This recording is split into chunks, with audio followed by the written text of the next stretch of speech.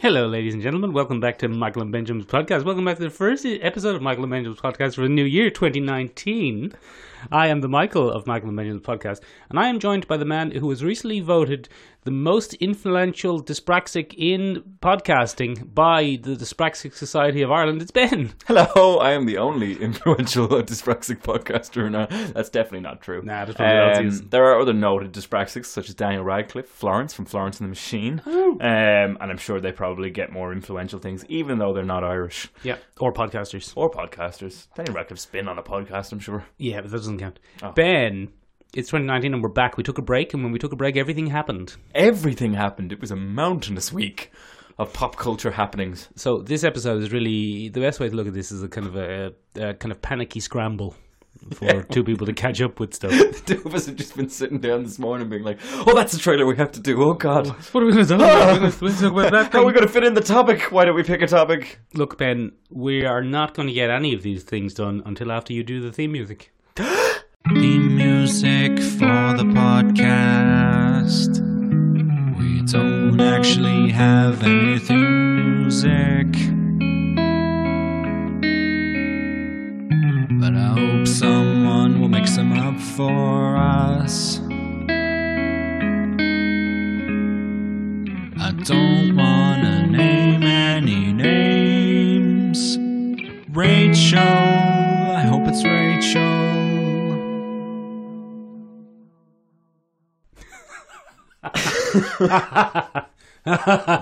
Oh, 2019. Benjamin, there have been a lot of trailers. Benjamin, people enjoyed our Spider-Man Let's Play. They seem to. Yeah. Seem to be into it. Certainly more than we enjoyed it. Yeah, it was quite a frustrating experience for us. I've got grey hair now. Yeah, very Michael. good. Oh, yeah. really? Yeah, and it's just coming in over here. Oh, yeah, in little the bit. sides. Bit of a salt and pepper, a bit of a Mr. Fantastic sort of thing. A bit of Mr. Fantastic thing. Just waiting for my body parts to stretch. Oh. Ben, speaking of stretchy characters, Marvel have a character called Miss Marvel, and she is inspired by her favourite superhero, Captain Marvel, who has a trailer this week. That was not clunky at all. That was smooth as butter. Yeah, so we got another Brie Larson Captain Marvel trailer. Mm-hmm. Bit smug. Bit smug to my mind, Look, Michael. Ben, is it smug because it's a lady? Because Robert Downey Jr. could not be any smugger, and we all love him.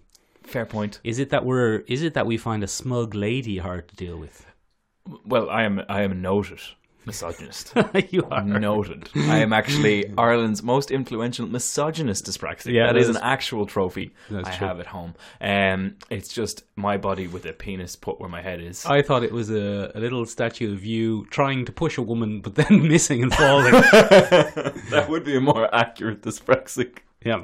So, no, she's very sassy. She's a sassy lady. There's a lot of sass. I don't mind that so much, but what I thought was more interesting, we get a better look at Cree ideology from Jude Law. Yeah, one of the whole kind of thing, very kind of amalgamous, kind of for the good of the Cree. We got to see a bit of Skrull shapeshifting. We did. We finally got to see a little bit of scrulliness. It doesn't look like it's easy on them. No, it takes a bit of effort, and they have to have something to mimic by the looks of things. Yeah. They can't just. They can't be a generic human. Yes, because that surfer lady gets an El Gawk from a Skrull, and then all of a sudden, two surfer ladies. Yeah. Jeez, the CGI on bloody Samuel L. Jackson. I mean, they still say to this day that they didn't really CGI Kurt Russell at the start of Guardians of the Galaxy 2. That it was mostly makeup, lighting, and the fact that they've been in Hollywood so long that you can... Like, have you ever seen those cosplayers and stuff who are like a 22-year-old Russian woman, and with makeup they can make themselves look like Johnny Depp? Yes. Like, makeup has really powerful transformative powers. Fair enough. But I'm not saying there isn't CG, obviously. No, I was hoping there was, because the other CGI Yes. looks a bit clunky. Look, it's not done. It's not finished. You're right. I'm jumping a gun. Well, you aren't, because Marvel, Ben, they're not famous for silky smooth CG. Like even after 22 Iron Man films, it still looked like Robert Downey Jr.'s head is floating on top of a. It does occasionally. Right? Yeah, and on a stick. I mean, even Bruce Banner in the Hulkbuster in Infinity War, the biggest movie of all time, looked a little bit head on a not stick. there. Yeah. I think one of the things I didn't realize about Captain Marvel at all is she gets a massive backlash. People are not happy with that comic book. In the really? whole comics gate, Look, Ben. it's a woman. And I came across an interesting thing. It's like someone mentioned, and I spent the week, Michael, and my YouTube suggestions have been forever changed by it because I spent the week investigating Comicsgate. No, that's not good. And I've now started getting suggestions in my feed as well. Why Captain Marvel is cancer for the Marvel comic book universe. Oh, God. Why I don't want a woman as my... The end of the Marvel universe started in the 70s when Captain Marvel was replaced. And I was just like, oh... I hope no one ever looks at my YouTube suggestions. They're going to think I'm a terrible person. Yeah. But I think one of the major things is that the argument from that end of things is, are we being force-fed Captain Marvel? Because she's now kind of the figurehead for all Marvel. I mean, things. come on out of it, lads. Yeah. Come on out of it. It's just marketing. It's like saying, were we force-fed Doctor Strange? Were we force-fed Black Panther? You just took my argument and sorry. ran with it. No, it's a good thing because we're on the same side, Michael. Yeah, So it's alright, good. totally fine. But it still looks good. I am just a little bit worried about a Deus Ex Machina. If she swoops in and just fixes everything. I don't think so. I think we give them a bit of credit. That things I have hope- generally been pretty good. The Russo brothers are pretty solid guys. But Ben, speaking of things which aren't usually pretty good, Netflix, Punisher, season 2. Punisher was good, but Punisher Netflix is isn't always very good. Netflix, when it comes to those franchises, is not a good egg. Punisher season 2 is out. Yep, Punisher season 2. Punisher gets a daughter. Yeah, Punisher gets Punisher learns to love. One, not 3 men and a baby. One Punisher and a lady. One Punisher and a lady. Yeah, there's only one Punisher that we know of. Yeah. Um, Except Rachel Alves. Rachel Alves might come in. We're going to touch on that now, Michael. Okay. It is situated between the Snap and Endgame. What? So it's after the Snap. Is it? Yes. Ben, where did you procure this information? It was Listen to that, confirmed Ben. from That's genuine Netflix. excitement in my voice. It's post-Snap. It's post-Snap. Pre-Endgame. Get out of here. Yeah. But Ben, you're such a liar. no, I'm not. Punisher season 2 is post-Snap. But he's on the road. This is why we started in a roadhouse. Okay, so... He's we're on the just- road where there's not a lot of people. So he might not notice much of snappity snap. But Snap, I mean, snap. everyone in the world is going to be talking about it. Well, it would seem from the trailer that everyone is intact from the Punisher verse. The Certainly comrade in everyone arms who knows, runs yeah. the PTSD is still there. The agent who tracked him originally is still there. And it's post-Snap. Post-Snap. Get out of here. I'll believe that when I see it. Yeah, well, look, sure, there you go. They've bottled Jigsaw's face. They've just given up on making him Jigsaw from the comics. He gets a mask. He has a mild bit of scarring. Yeah, but I mean, Jigsaw is disfigured, and also Frank Castle at the end of season 1 does a bit of damage. Does a bit of damage. Ben, did you see noted internet Instagram superstar Boss Logic's version? No. He did a version with real scars, and it's much better. Oh, Yeah. I'd like to see. I don't know whether Punisher's going to go back and get a second helping of face Scar him smashing even and more. really do some work. But Jigsaw apparently is a bit more metaphorical. Apparently he has lost much of his memory, Yeah. and it his is now a mind is all Jigsaw he's jumbled trying up. to put back together. The daughter that you mentioned earlier is Amy Bendix, a reference to a character from the early 90s. She was a 4-issue The worst runaway period of comics. that the Punisher saved.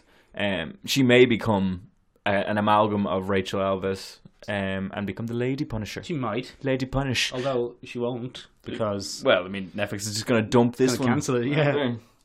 Anyway, the hyper-violence is back. We've both taken a drink at the same time and left a bit of a dead silence. That's a shame. Welcome back to Two Men Drinking. You go ahead there, and I'll just keep random chatting, and then I'll Good go. man. Oh, man. Seamless. But it looks like we're going to have classic Punisher violence. They don't hold back in that trailer. No, pretty violent. Yeah, I'm looking forward to it.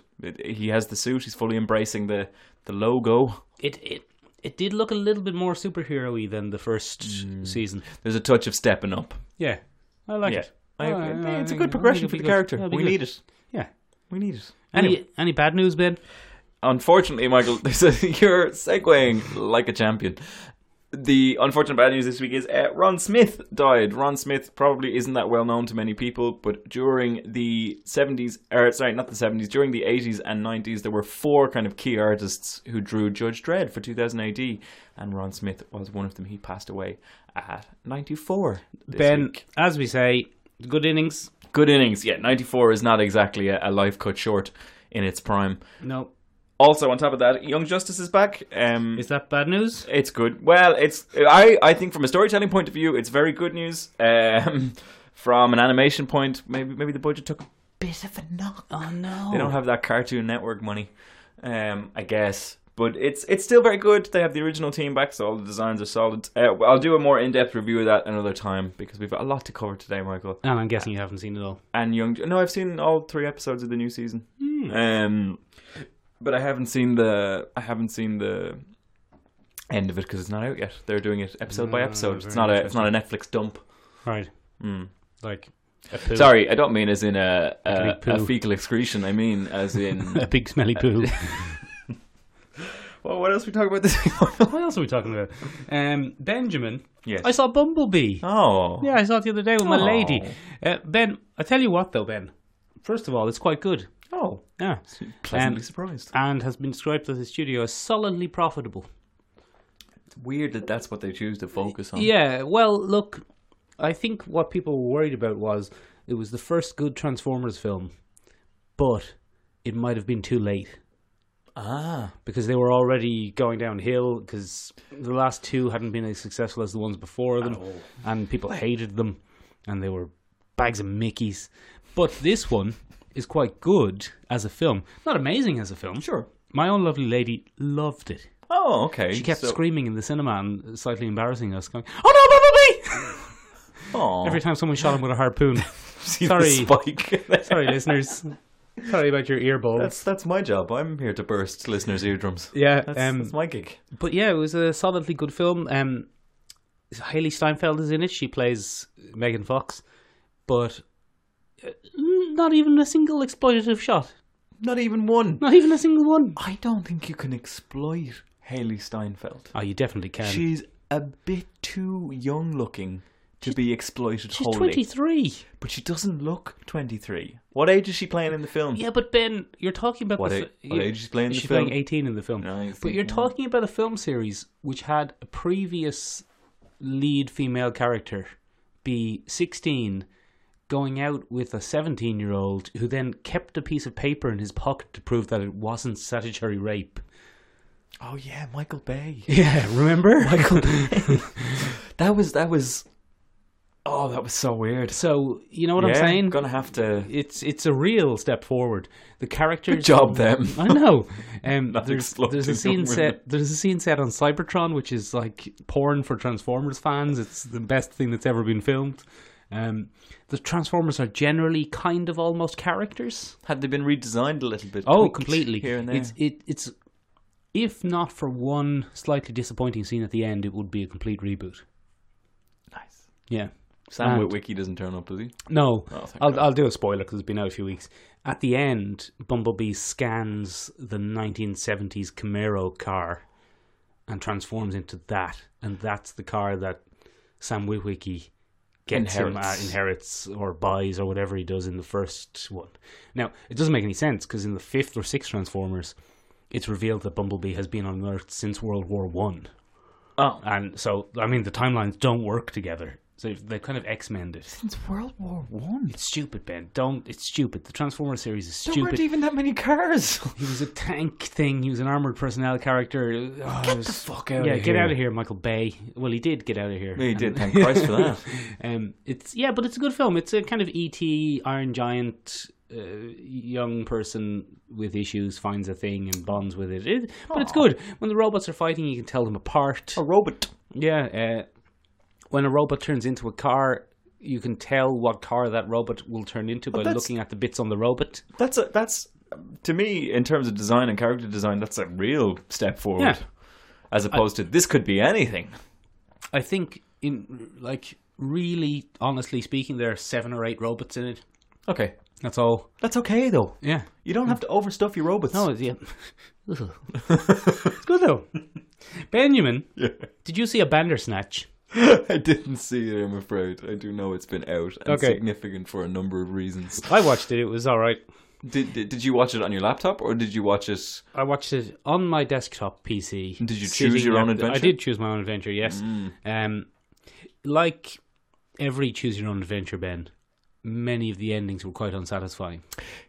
I remember distinctly when I was about 12. Let's take a guess at what year that was. You're a real bad egg. 2000 and... Oh, God. 2004? Do you want to... 2004? Was it? Was it 2004? 1991? No, 2003. All right, that's close enough, yeah. Yeah, well, anyway, my aunt bought me a large collection of choose your own adventure books. Yes, they're very where good. you spin the pages for a dice roll, and you chose a dice, and then you moved to that thing in the thing. Hated them. Oh, really? I love being able to good just narrative. Well, I don't want to choose my own adventure. I don't care much for my own adventures. That's why I read other people's books. That's why you have a podcast, That's not why. a bloody travelogue. Yeah. I'm not out there making YouTube content with blue water. It's not my Okay, fair enough. not my thing. But anyway, good, bad. Yeah, it suffers from being a choose your own adventure. It suffers from... Michael forgot to go to the toilet before the podcast. I did. There and had a moment. I actually do need to go to the toilet. Okay, are we pausing the podcast? No, we'll be all right. I'll just hold it in. You might hear a fart. Okay. What was I saying? Yeah, it suffers from being a choose your own adventure because choose your own adventures lack a strong narrative through line. Okay. Suddenly a mad thing happens, and some of the mad things are pretty entertaining, but you're like, does that count? Is that the ending? Is that real storytelling? Yeah, you know what's the story? Yeah. And then you're like, what is the story? And like, they went for a kind of meta thing where that was the point. No. But I mean, it was well acted. It was very well produced. Very interesting. Well, it's Black Mirror. Yeah, It's always going to have some... I went back and watched the Black Mirror. The Black Mirror episode. That's a different type of about movie. Star Trek.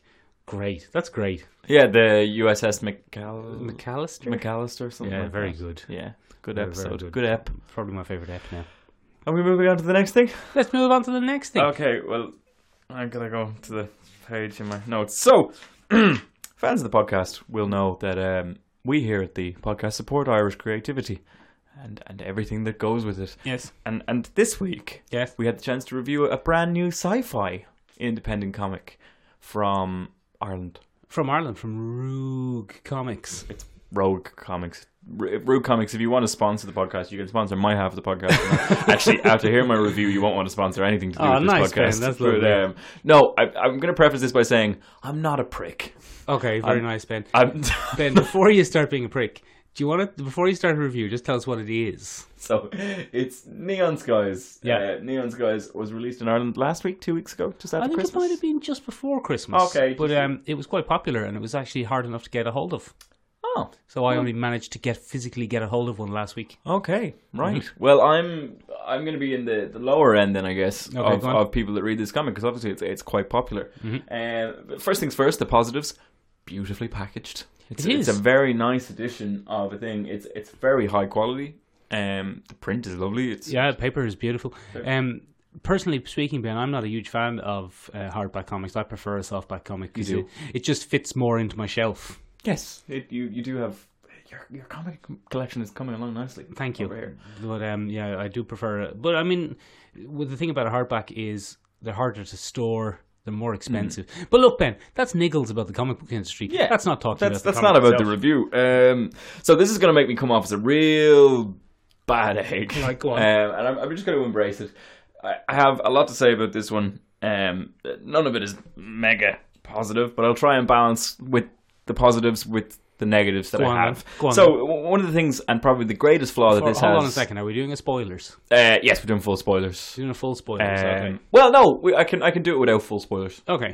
We'll do it without because it's relatively new and we don't want to affect sales. Good man. So, first of all, the key flaw for me in this is that it's very generic. Right. Yeah. It is to independent Irish comics what Star Wars is to the sci-fi genre, where it's just... Well, that is the greatest compliment you could give a thing. It's not really, because Star Wars isn't really sci-fi. It's fantasy hiding as sci-fi. So you've got your wise old man, you've got your call to action, you have all that. We have that here. I detest the Chosen One plot, the special person thing, and this comic leans into that wholeheartedly. So that kind of ticked me off. That was one of your favourite things about Blade Runner 2049. Yes, it's a complete inversion of the special Chosen One plot, and I adored it for that. We seem to be in the minority of people who thought that Blade Runner 2049 is an excellent sci-fi film. I thought it was an excellent sci-fi film. I did fall asleep for 15 minutes in the middle of it, though. I think that might have been something else, though. Anyway, as you go through the story, you'll find a great deal of characters shoehorned in here and there. There's a wise old man that can do magic here and there for some reason. Is it magic or science magic? Well, we're going to get to that a little bit later in the review. Even the art style is it's a little bit of Steve Dillaning going on here. Give it over to me. In that quite a few faces are the same. What differentiates people is their eye colour. They have neon eye colours and things like that. I should give a little bit more about the plot as a general overview. This is set in a dystopian future where people choose to augment themselves with cybernetics to be part of the whole. Right. And so any act of individuality is kind of, an FU to the evil Steve Jobs style, Steve Jobs, Mark Zuckerberg amalgam that is the villain. Steve Joggerberg. Steve Joggerberg. So Joggerberg wants to push humanity to its next phase of evolution through technology. Right. He sounds all right. Yeah, he's a real bad egg. He's very over the top, very silly. You've read him a million times. There's nothing fantastically individual about him. He has an evil henchman that's pretty much Darth Vader. Look, Ben, I actually like this comic. That's fine. You can have at me. I will in a minute. But okay. I will agree that his henchman is pretty much Darth Vader. Yeah, it's just Darth Vader. There are some derivative things, and the most derivative thing is that his henchman is pretty much Darth Vader. One of the things that I really didn't like about the comic that is very easily fixed is it's too condensed. This should be 3 trade paperbacks. Disagree. No, it needed more spacing. It was shoehorned together, rammed together at a rapid pace. There's no character development because of that. A lot of exposition, just mountains of exposition. But that's not necessarily his fault, I suppose. The writer's fault. Once you get an opportunity to produce an Irish comic, you just go for it, and that's fine. Well, it very much has the narrative structure of a movie. Yes, absolutely, but it doesn't suit this amount of information. He really wants to world build, and I commend that. He really wants to kind of build a stronger narrative, but doing it all in one comic does not help that. The other thing, Michael, and the most important thing about this review is it's not meant for me. This was never going to be my type of comic because it is very heavily 90s influenced. Go on. The character design is straight out of the 90s. The evil villains have long, extendable claw things. Like Deathstrike. Big old eyes. This is Lee-fielded to fuck. And that's fine. That's making a huge comeback. It's not for me. A lot of people have loved this comic. I just can't get behind it. What I will say, what I enjoyed was, as you mentioned earlier, there's a little bit of hint at magic, and there's a famous Arthur C. Clarke quote, which is sufficiently advanced technology. That's not Arthur C. Clarke. That was Thor. No. Thor said that. No, he didn't. He did. Sufficiently advanced technology is indistinguishable from magic. Right. So there is a nice philosophy running through a lot of this of a future where people have chosen to augment themselves. I think that's not an illogical jump in things. So I enjoyed the overall idea of this comic. I just thought the execution was a bit poor. But as I said, I'm a pedant, so, whatever. I thought, Ben, that visually, I quite like it visually. Oh, no, the colours and the action. Is spectacular. The colour and the action, it as a visual storytelling thing, it's excellent. Yeah. And this person really knows how to draw a comic, and there's no gaps. The panel layouts are interesting. The colour is fantastic. The colour is amazing. And what I thought was more interesting about the colour is it's well balanced. This is someone who understands values and how to substitute regular colours for neon colours without making it an eyesore. There's a lot of balance in these pieces. So visually speaking, very, very solid. I have to say as well, I disagree about the faces. As you know, Ben, I often find it hard to follow comics. You do. If I can't tell who's who. It's your kryptonite. And I didn't really have any who's who issues with this. Oh, okay. I found it pretty easy to follow, and I thought it was good that the mother and daughter characters looked alike. It makes sense. It would be a mother-daughter thing. You know, okay, the villain is a kind of... What were we calling him there? Jobberberg. Jobberberg. He is a bit of a generic Jobberberg. But, you know, he's visually distinct. Like, you can stick him on the back cover there and you know who he is immediately. Yeah, fair enough. Anyway, yeah. There you go. Would you give it a buy then?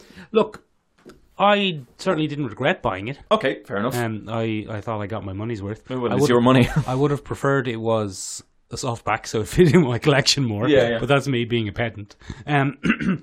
I found the plot was, like you said, it was pretty by the numbers. By the numbers. And the characters were a bit by the numbers as well. Yeah. But I thought it made up for it with visual interest. It does have a lot of visual interest. Visual interest. As an art piece, solid buy it from me. As a storytelling, solid comic book from me, no, I can't give it that. But then again, I'm into tropes, Michael. You love a trope. I'm an awful tosser. Full of tropes. I love a European comic. I'm just a snob. I'm not the man for reviews, Michael. Should buy it. Support Irish comic books. Yeah. Just go out and do it. We need more. Go out and buy it. Give Irish creativity a bit of a boost. Let's do a thing, Ben. Yeah, okay, let's do a thing.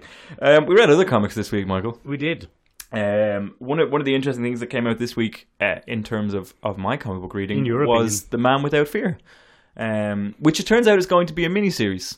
I did not reel this. I know this is a comic book featuring Daredevil. All right. I originally assumed that it was going to be the new Daredevil series. It is not. It's the prequel series to the new Daredevil series. The new Daredevil series will be written by Chip Zdarsky, who had a fantastic run on Peter Parker Spider-Man last year, and he's going to be taking over the Daredevil line. But this miniseries is very, very interesting.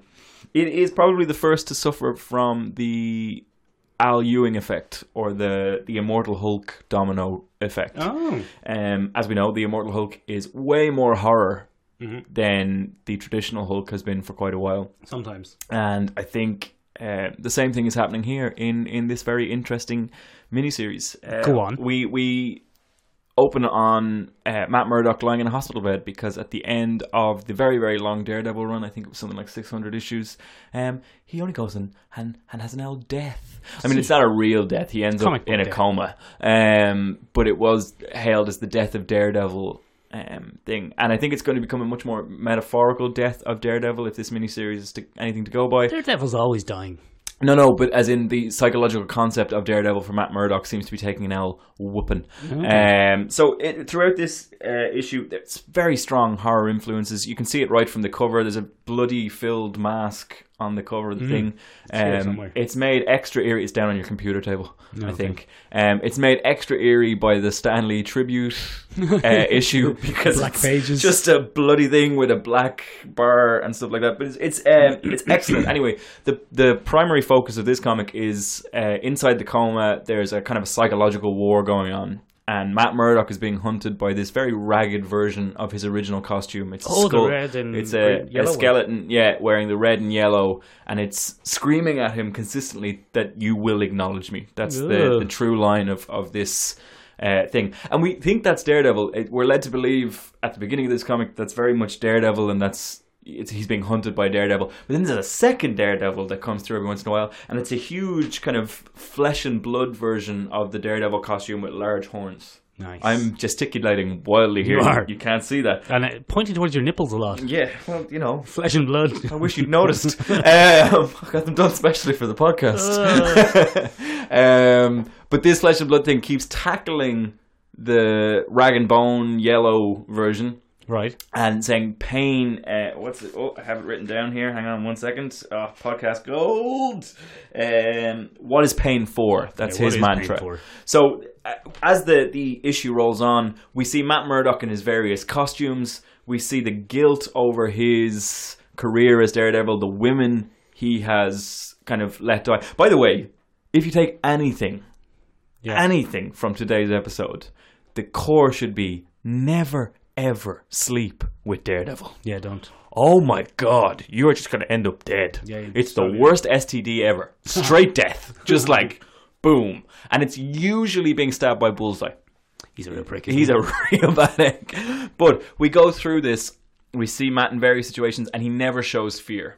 And that's very important. Yeah, that's very important to the whole arc of the thing. Eventually, this culminates in a huge battle between Flesh Daredevil, Rag and Bone Daredevil. Turn your mic down a bit because you started shouting. Oh, sorry. I'll back up. Right. Apologies to any listeners who have had to deal with my... You're now deaf like Daredevil. Shouty voice. I'm very sorry.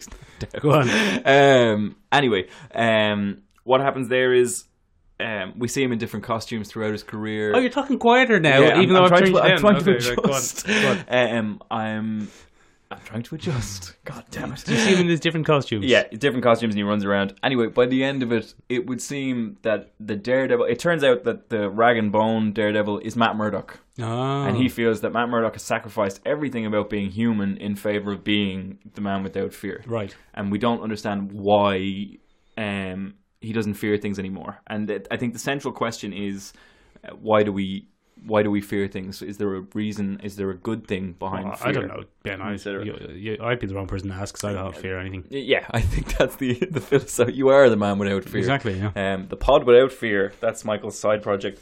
It's very interesting. But I thought, Michael, I enjoyed it very much. The horror elements were very nice. Very stirring psychological writing there. And it was nice to see a trip down memory lane. Michael, I don't know if you know this. Go on. But the first ever extended series of comics that I ever read when I was about 14 years old. When was that?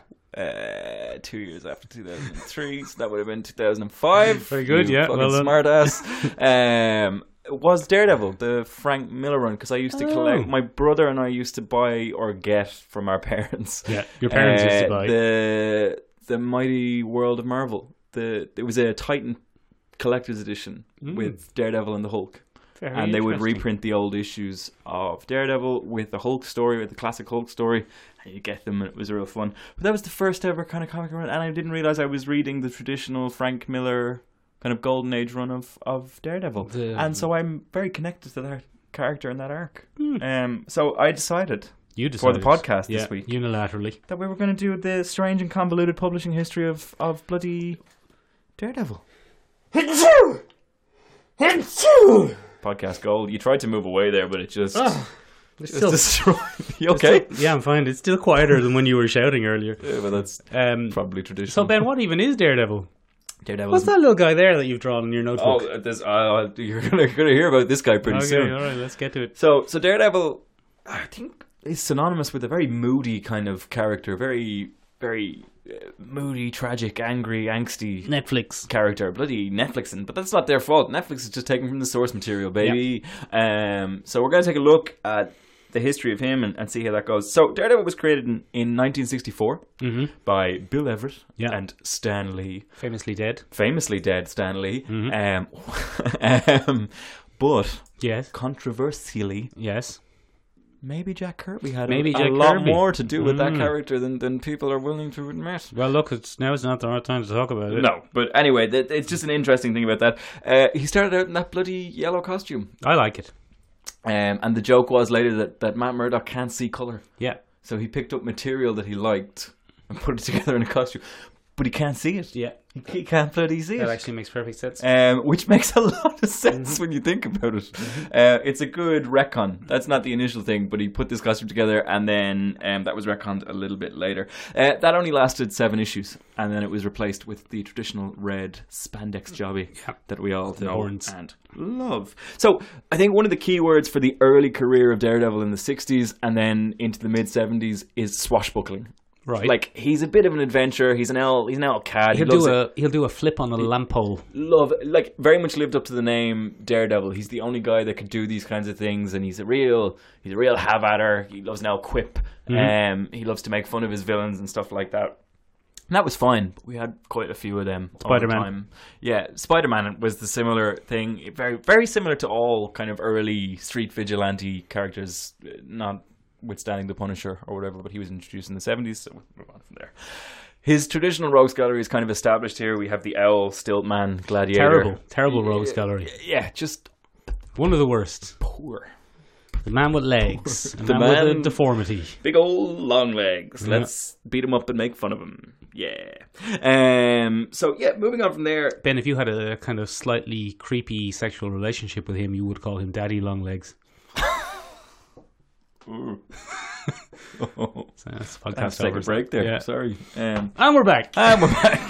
Whew, caught my breath. So I think it's probably a better way to think of Daredevil in terms of writers, because what have really made his career so up and downy are the writers that took over. He's been at the receiving end of some very extreme personalities in comics, and they have shaped him massively. Frank Miller, So Frank Miller being the big guy, Kevin Smith. Marv Wolfman, Kevin Smith. Marv Wolfman, Ben, famous bit of information, not actually a wolfman, just a comic book writer. Have I stolen a joke on you You've there? shattered the illusion. No, you've shattered the illusion that, Okay. that Marv Wolfman was a wolf man. No. But speaking of Marv Wolfman, Yeah. he became the second creator on it from 1975 to 1977. Go on.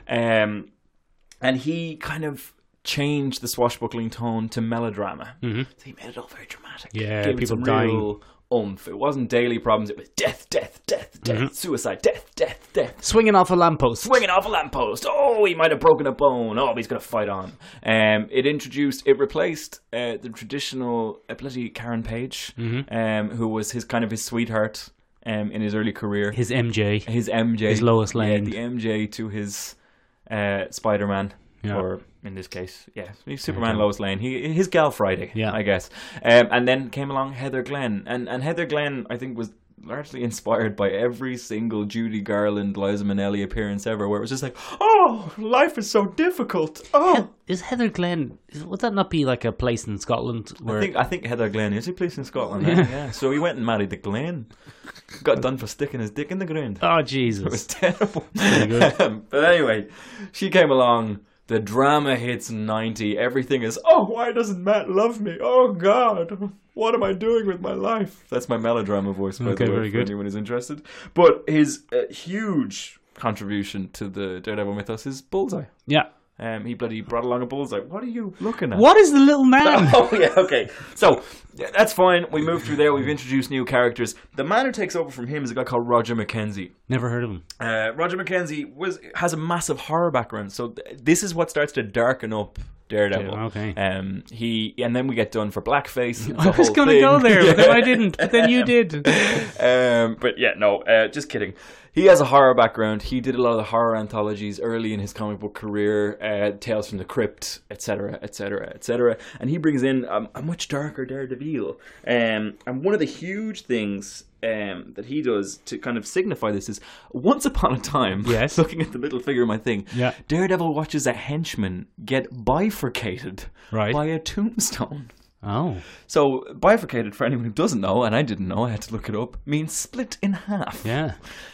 He watches somebody get crushed in half by a tombstone, and they display that in the comic. Right.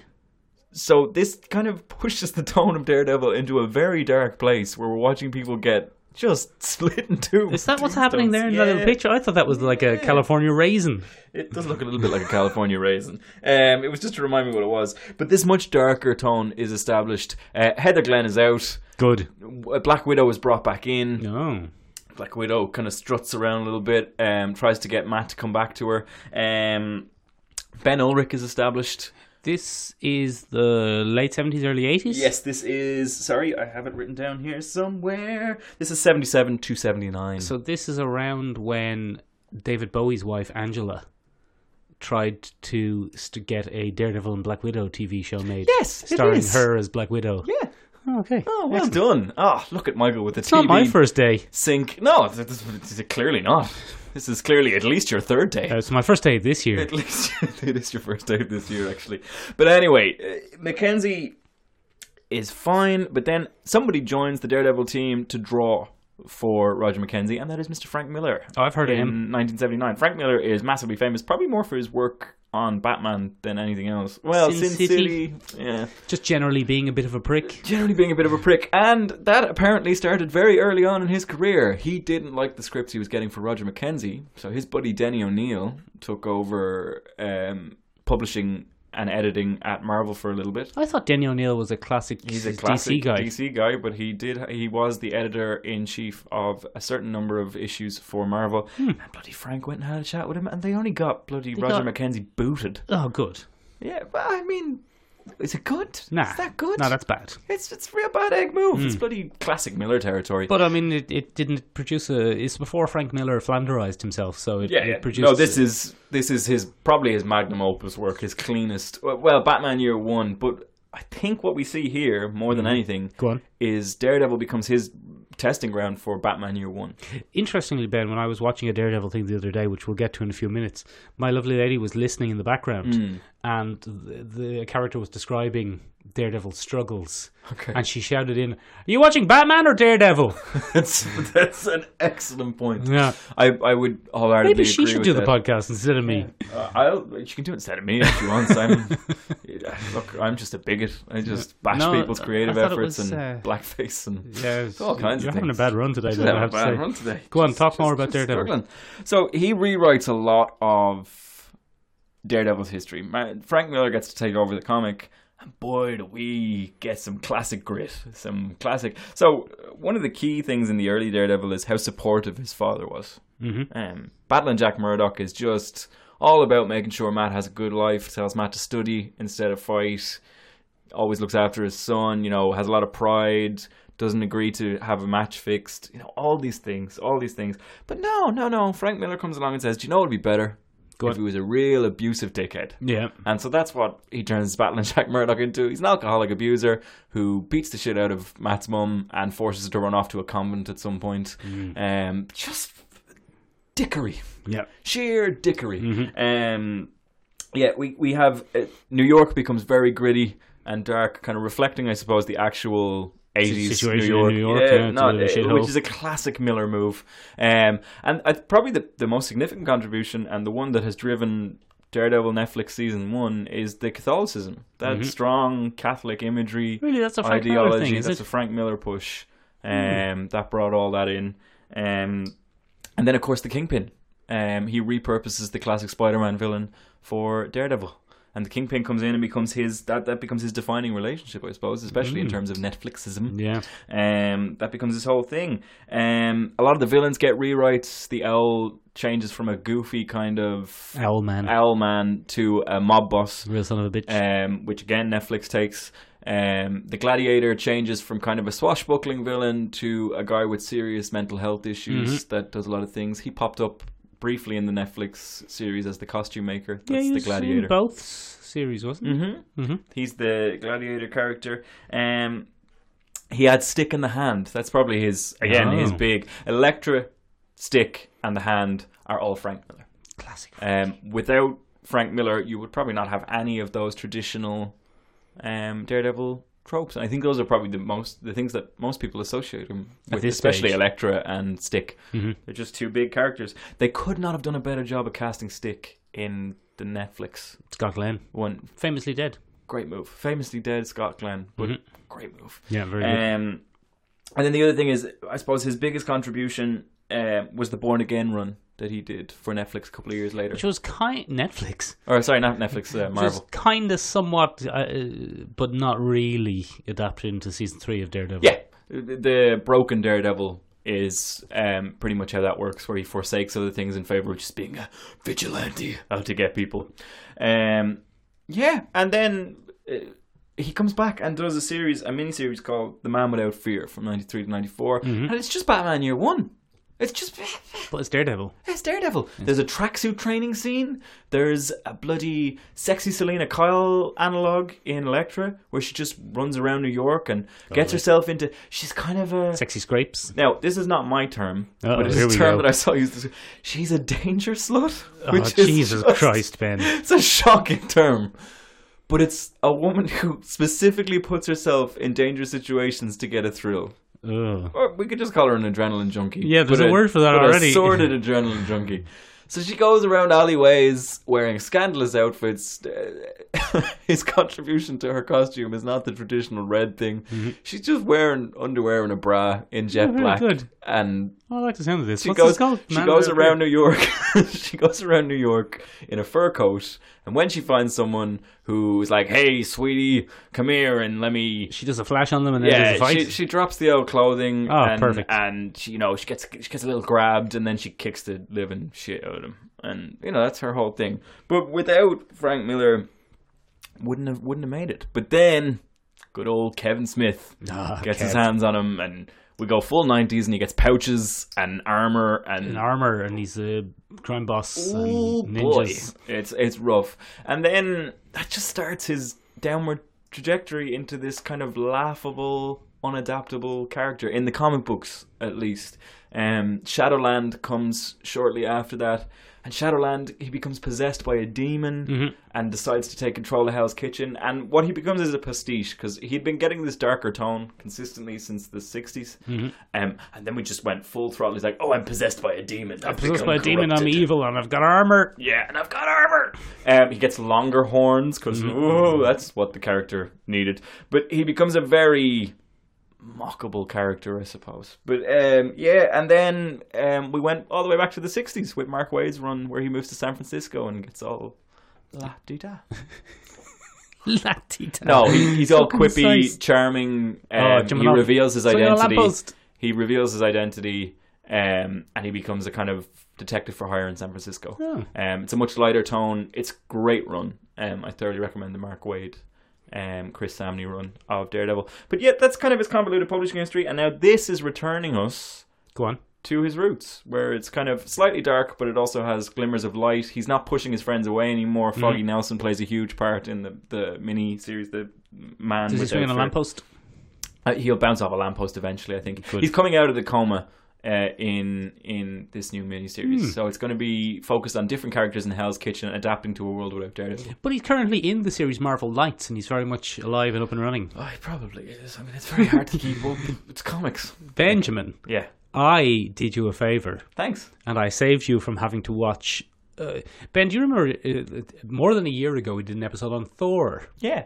And on Thor, we watched The Incredible Hulk Returns, Yes. which was a made-for-TV movie where the Incredible Hulk met Thor, but it was designed as a backdoor pilot. Nice. It was supposed to be a pilot for a Thor series that never materialized. Thank God for that. The follow-up, Ben, was called The Trial of the Incredible Hulk, and that's a backdoor pilot for a Daredevil series that never happened. So it's a direct sequel Yeah. to the Thor one. And Bruce Banner, he's gotten a job, but people keep pushing him into rivers and whatnot. And Classic not antics. Bruce Banner, David Banner. People keep we've changed pushing the him. name again. Yeah, people keep pushing him and making him angry, and he's like, I have to go, I have to get out of here. So he goes to the city. Because that's not a stressful place at all. No, well, that's what someone says. Someone says, don't go to the city, it's bad. And he says, no, here's bad. I'm going to the city. Get out of my face. What a dope. So he goes to the city. And on his first bloody day in the city, Ben, is he only on the subway. And You're going to put what? What? The subway's a tiny box that travels Yeah. at high speeds underground, which Yeah. is notoriously packed. So he's on the subway on his first day in the city, and there's a lady on the subway who starts getting hassled Yeah. by two thugs. Is it Electra? No, Oh. I've actually forgotten her name. Mendez. Hey, sweet Mendez. cheeks, come over here and... Basically, yes. But she, Ben, she takes the stance of no means no, and it's a whole thing. It's a whole Me Too movement thing. It's actually really surprising. I'm not laughing at that. I'm just laughing at the timing of that New I know York it's bizarre. It was really weird when she's saying, "Don't we live in a world where a woman can say no?" And I was like, 1989. These two men are not your target demographic for Anyway. changing the hearts and minds of... The Hulk turns into the Hulk and he beats them up, and the woman Is escapes. it Lou Ferrigno? Yeah. Oh, And excellent. Bill Bixby. Directed by Bill Bixby. So, it turns out, Ben, that these two thugs are connected with the Kingpin. But he's not called the Kingpin in this. He's only called Wilson Fisk. And he's played by John Rhys Davis. The big guy. The big from Lord of the Rings. And Indiana Jones. And Sliders. Oh, no way. And good friends with my friend Jim. That's our connection to nice. John Rhys Davis. Oh. They bonded over fatherhood. Anyway, That's quite nice. yeah. John Rhys Davis is the Kingpin, but he's a real 80s Kingpin. Oh, nice. He has like shades Yeah. that I think have TV monitors in them, so he's always monitoring things. Yes. He's actually pretty good as a Kingpin, but the two thugs are connected with the Kingpin, so this can't be allowed to stand. Oh, yeah. So Bill Bigsby, David Banner, but that's not his name. He's a fake identity. Yeah. He's set up for the crime. Oh. The woman is kind of strong-armed into suggesting that he attacked her and the two men tried to save her. Contrived. So he gets a lawyer. Oh. And who do you think his lawyer is? It's only bloody... Does he have a visual impairment? He's a blind man. He's a called blind man. Matt Murdock. Sure. And he knows karate. So Excellent. amazingly, considering the movie is called The Trial of the Incredible Hulk, there is no trial. Oh. The Hulk escaped from prison. Is it trial in the traditional sense in a difficult ordeal that one must overcome? No, I think it's just a marketing mix-up. Oh. There is a trial scene where the Hulk, where David Bruce Banner is being asked questions in trial, and people are like, answer the question, and then he hulks out and starts smashing up the thing. Stan Lee's in it. I think his first cameo. He's the foreman of the trial. But that whole thing turns out to be a dream sequence. A lot of people were bothered by that. Well, any kind of dream sequence is absolute bollocks. So at this point, it becomes a Daredevil movie. Okay. Not a Hulk movie. Sure. So it is a Daredevil movie. Yeah. Really. And they've got Daredevil pretty right, to be honest. Oh, that's good. They do his radar sense in the kind of shitty 80s way. Well, I mean, that's fine. That's not Ben Affleck then. We meet Turk. Oh, no way! Yeah, Turk is in it. That's quite cool. Yeah. He works in a law firm. He doesn't work with Karen Page and Foggy Nelson, though. He works with two other people whose names escape me at the moment. Couldn't afford the rights for that, I guess. I don't know what it was. It's a lady, a sexy lady, and a guy who used to be a sergeant in the army, so he has a he has a sidekick and a guy. Yeah. Was this another backdoor pilot? Oh yeah, for 100% for okay. certain. The guy who plays Matt Murdock, he's actually pretty good. He's called Rex Smith. So when you told me Hollywood name. when you told me Ron Smith had died, I thought it was him. I was like, oh no, Daredevil. This is an interesting coincidence. So yeah, it essentially then breaks down into a Daredevil movie where it's Daredevil versus the Kingpin trying to rescue this woman. Oh God. It's much better than the Mighty Thor one. Oh, okay. It's actually, it's all right. all There's right. a bit of tension. There's a bit of trying to save this woman, and she's flip-flopping. that. She's flip-flopping back between kind of agreeing with the manipulation and saying, no, why can't I live in a world where people can say no? More public service announcements. Yeah, but look, it's entertaining. The thing that it ate the most ridicule for when it came out Sure. was that it didn't do Daredevil's costume. It put him in a overall black number with a black kind of half head mask. But Michael, we've had that before. We then had that in whatever Daredevil Year 1 was called. What was Daredevil Year 1 called? The Man Daredevil Without Black? Fear. Was it? Yeah, The Man Without Fear. When was The Man Without Fear? 93. So this was 4 years before that. I think that costume probably would have made a minor appearance at some point in Frank Miller's run. Frank Miller established the traditional Netflix costume as his first costume. Yeah. Okay. So I mean, this costume, when I first saw this movie years ago, I didn't like it because that's not really Daredevil. A lazy costume. But now that costume has been established as that's often what Daredevil looks like. Yeah. The getting used to that costume makes this movie a lot better. Yeah. It's actually you can live with it. You can live with it, and it's all right. Daredevil knows karate in this, and you know it was the late 80s where knowing karate was a real novelty. Yeah. It's like, ooh. So every time he beats someone up, someone says, "Show me some of those moves," and it's all essentially in slow motion. Oh, excellent. The Kingpin has a leather-clad evil henchwoman. Oh. Which, as you know, Ben, is one of my ambitions. Is it Electra? No, it's not Electra. I don't think she even she doesn't even get a name, I don't think. Oh, okay. She's defeated by one of the other henchmen attempting to punch Daredevil. Daredevil very slowly moving out of the way. The henchman falls and pushes her into a wall. And she gets knocked out. The movie was kind of hated when it came out because there's very, very little Hulk in it. And it's heralded as a Hulk thing. but it's not. It really is trying to get a Daredevil series off the ground. I think he hulks out twice. That's not enough hulking. He hulks out once on the subway. Mm-hmm. He hulks out the second time when Daredevil thinks he's tracked down the Kingpin, but it turns out to be a trap, and the Hulk rescues him. Classic. He doesn't hulk out in the final attack on the Kingpin. What? Right? Isn't that weird? What a damn squib. Yeah, so David Banner goes and rescues the woman, while Daredevil takes out Kingpin and his other crime bosses. That's what happens when you let the actor direct the Yeah, the thing. I want to be in it. Fuck Lou. Fuck Lou. Fuck that guy. Barely even acting. It's just a vanity project and a backdoor pilot. Yeah, it's all of them at once. Probably the best thing about it is at the end when Kingpin is defeated, he escapes in this bizarre hoverfoil helicopter thing.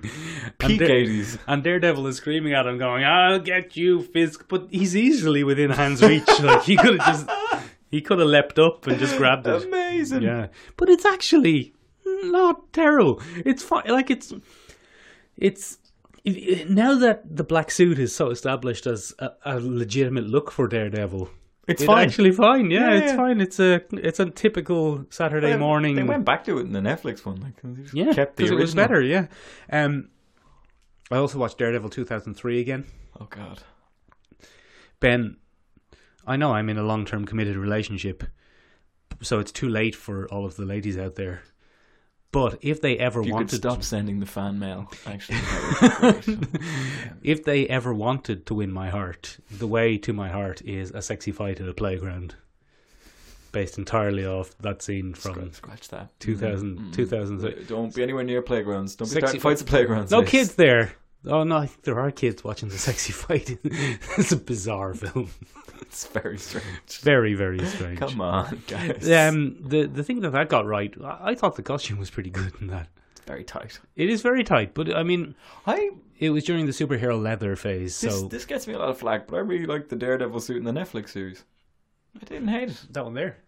Yeah, that one there. I thought it was a great old tactical Daredevil suit. Yeah, it's all right. I prefer the ninja one, the black one.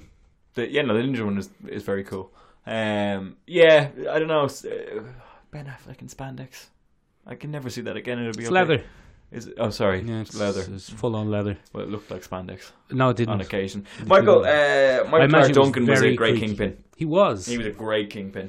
Although, in fairness, D'Onofrio has really... Oh no, he's got that under control. Closest to the comic book would be D'Onofrio.